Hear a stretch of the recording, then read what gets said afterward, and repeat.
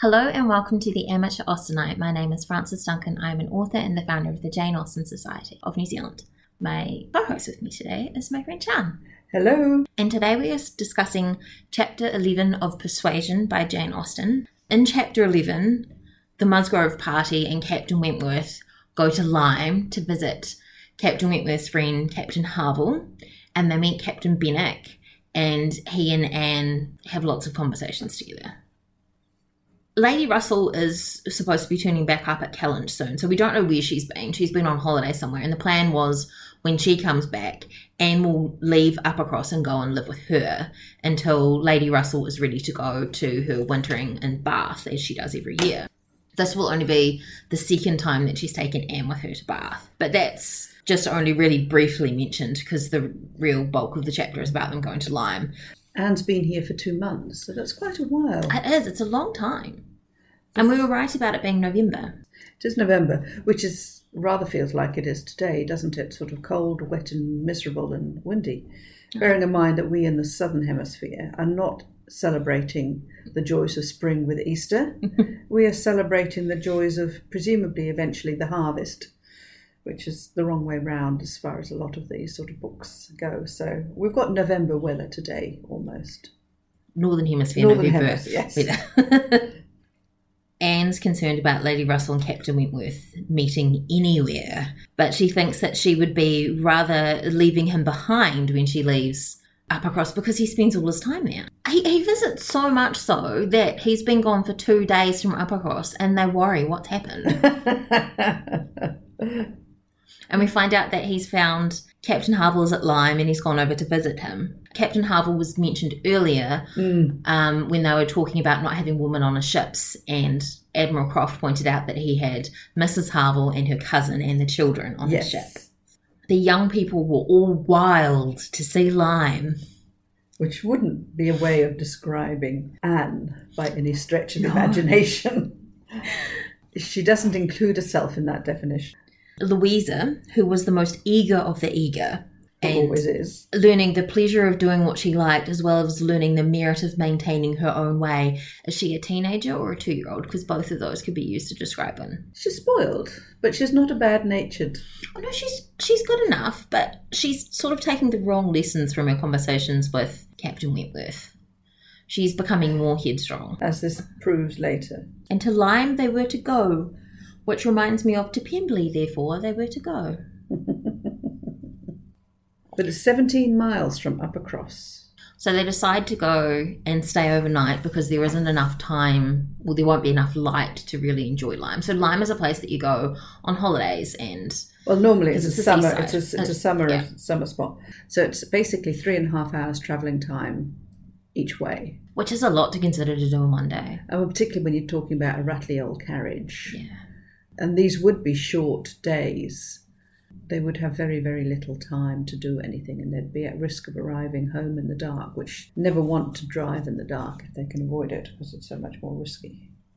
They secure accommodations when they get there, which I was surprised by, Until that they didn't do it earlier. But they probably thought there was no need, because in the winter there's no scarcity of accommodation. I'd still be worried about turning up and there not being anything. Then again, Captain Wentworth had already been there, so he'd have an idea of how difficult or awkward it would have been. Though I imagine he stayed with the Harvilles. So the dancing rooms are shut up. The landlord keeps apologising that there's not much going on in town, but they're so excited. And then it goes into this love letter about Lyme. It's like a tourist brochure. It is. A very strange stranger it must be who does not see charms in the immediate environs of Lyme. Romantic rocks and scattered forest trees and luxuriant growth. She's quite rhapsodising over Lyme. I love the term of the principal street almost hurrying into the water. Like it gives it its own character. It gives the whole thing its own character. And then she talks about the sea and whoever deserved to look on it at all, as if seeing the sea is a privilege. It is a privilege, and of course it constantly changes, doesn't it? It's interesting that they go there in the off-season, contrasting with Bath, because obviously winter is the time to go to Bath, and that's when Lady Russell's going to go, and that's when the Elliots have gone. And I think it's unlikely that the Elliots would deign to go to Lyme in the off-season. Oh, no, of course not. But you can still get pleasure, and I think this is what she's showing, no mean tides of wondering and admiration. And not even Louisa seemed to feel they'd parted with Captain Wentworth long, because they were so engrossed with the scenery and the place. And then we meet Captain Benwick, Captain Harville, and Mrs. Harville. And we were talking about the pronunciation of Benwick. There's a W in there, but it's not pronounced, which is, I'm guessing, an English thing. I wouldn't have known that's how it's pronounced, except obviously I've seen the movies and that's how they pronounce it. Yes, like a lot of English words, there's some silent letters in names. It's very confusing. Try Worcester sauce. Captain Benwick is a really interesting character, uniting very strong feelings with quiet, serious and retiring manners and a decided taste for reading and sedentary pursuits. That could potentially also be used to describe Anne. And I wonder if that's why part of the reason Captain Wentworth might like him, because I think in a lot of ways he's very similar to Anne, and they certainly draw comparisons, or she draws comparisons between them in this chapter. And Captain Benwick is living with the Harvilles. We assume he can still work. It doesn't explicitly say that he can't, but I get the impression that Captain Harville can't work anymore. I thought it said somewhere that Captain Harville can't because of his health, that he is lame. He can't work anymore, not in the Navy as a captain anyway. But he occupies himself. Sure. So Captain Benwick is the young man of whom Captain Wentworth had given him warm praise as an excellent young man and an officer whom he'd always valued highly, which is rather in contrast to Charles's brother, Dick Musgrove? Dick Musgrove, yes, who he was obviously struggling to find anything positive about. There's a description of Captain Harville not equaling Captain Wentworth in manners, but a perfect gentleman. Yes. And then Mrs. Harville, a degree less polished than her husband. And you get the impression that Sir Walter would hate them. They're exactly the sort of people he's afraid of. Yes. Because she's less polished, but she's raising in the ranks. She's raised in the rank as a husband has. As captain. And Captain Benwick comes across as quite a romantic character. He has a pleasing face and a melancholy air. But there's a bewitching charm about them, which Anne notices is quite different from the usual style of give and take and formality and display. It's polite society rules versus real friends, real people, and real manners. With Captain Benwick living with state of mind, the country and the retirement really suited to him. The sympathy and goodwill excited towards Captain Benwick was very great. And Anne reflected that he has not perhaps a more sorrowing heart than I have. And she can't actually believe his prospects are quite so blighted. She's right. She's when absolutely she says right. He will rally again. Which, of course, is a little bit of a foretelling. But we have her, quite clearly comparing them to each other because they've both gone through a loss. She's a real observer, which, even though Captain Benwick seems similar on the surface, I don't think he's an observer like Anne is. She's very astute with what she sees. She just doesn't put herself out. She doesn't express herself. Captain Benwick may be shy, but he's actually not retiring. Because he seems quite willing to engage her in conversation when she starts a conversation. Yes. So we look at the way that the Harvilles live, and it gives you an idea that Anne and Captain Wentworth may have struggled if they'd married before he became rich. And she has a moment's astonishment when she sees their house. But she really appreciates how Captain Harville keeps himself busy and has great talent at excellently worked up things with the curious and valuable things that he got from distant countries. Then it was also talked about that Anne felt her spirits not likely to be benefited by an increasing acquaintance among his brother officers, because she felt that she'd be seeing more and more of him if she met more and more of his brother officers. And also that those were the people who would have been her friends, and now she couldn't regard them as her friends now because she hadn't married him. So she had to struggle against that great tendency to lowness. Again, when you look at the difference between Captain Benwick and Anne, she's hid her melancholy and her loneliness. Nobody really knows of it. No one that she lives with certainly has any acknowledgement of it whatsoever. So they're not really as similar as some people might think they are. So Anne is hardening herself to being in Captain Wentworth's company. And it sounds like they actually talk now, but just the interchange of common civilities. when they have to. Which must be very painful when all you can talk about, basically, is the weather. They go back to the inn and have dinner, and then Captain Harville and Captain Benwick come to visit them. And this is where Anne starts having a conversation with Captain Benwick and starting to form a relationship with him. He did not seem reserved. It was rather the appearance of feelings glad to burst of their usual restraints. Yes. Like, here's someone I can talk to, someone who actually wants to hear. And that's right. He was shy, but... But he's pleased when she mentions his situation, because, which we didn't mention before, is that he was engaged to Harville's sister and she died. He's being pointed out like a romantic hero, and I think perhaps he imagines himself that way. The word that came up for me, he was an emo. He would have been an emo in today's world, you know? Woe is me, walking around, sort of slightly gothic. You know, his reading material, he loved poetry, but all his poetry, as Anne says, is morose, you know.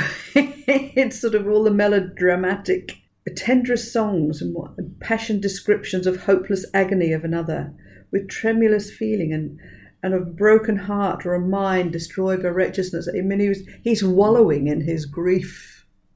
And it's very different to Anne. I think this is one of the things that really points out the difference between them, is that she doesn't hide herself away from society and she doesn't wallow in her feelings. She takes herself away. She has a need to make herself of use, so she makes herself of use. And that's her way of coping.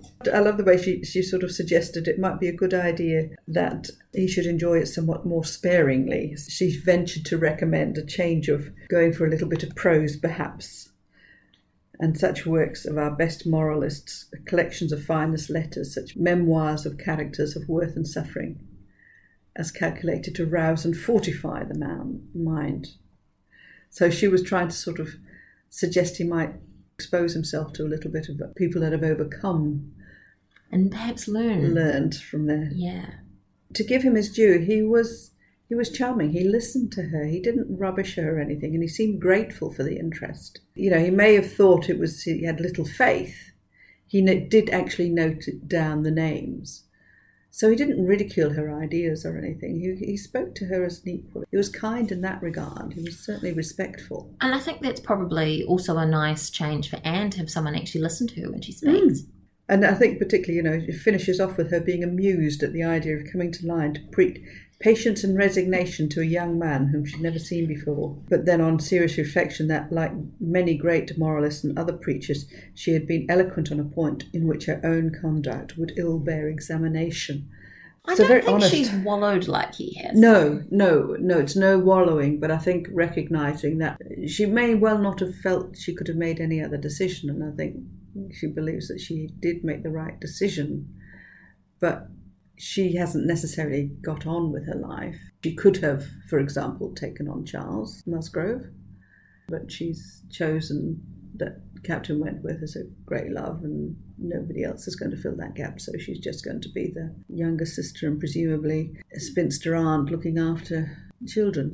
But it's lovely to see her being appreciated, and not just in a way which is for looking after the children or anything like that. She is well regarded.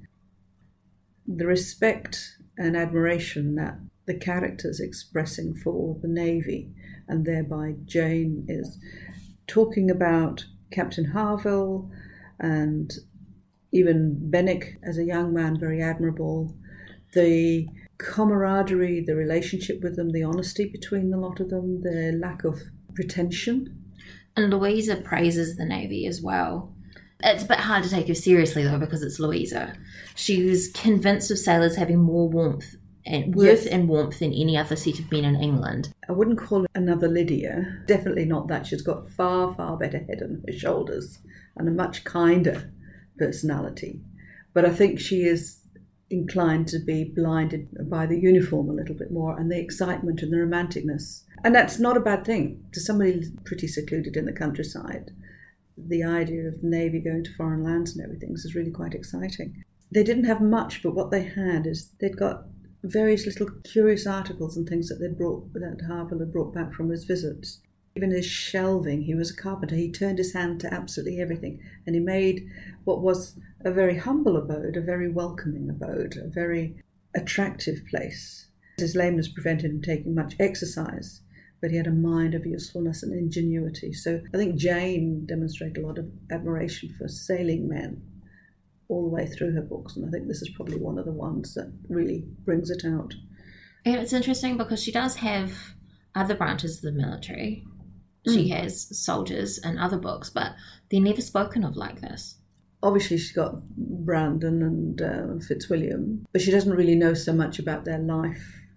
Being in the Navy, there's an awful lot of hurry up and wait. You're either an action or there's a lot of just doing nothing at sea while you're sailing around, but they keep themselves so very busy and they learn skills, really useful skills. And she thought of the great happiness she left behind her when she quitted the house.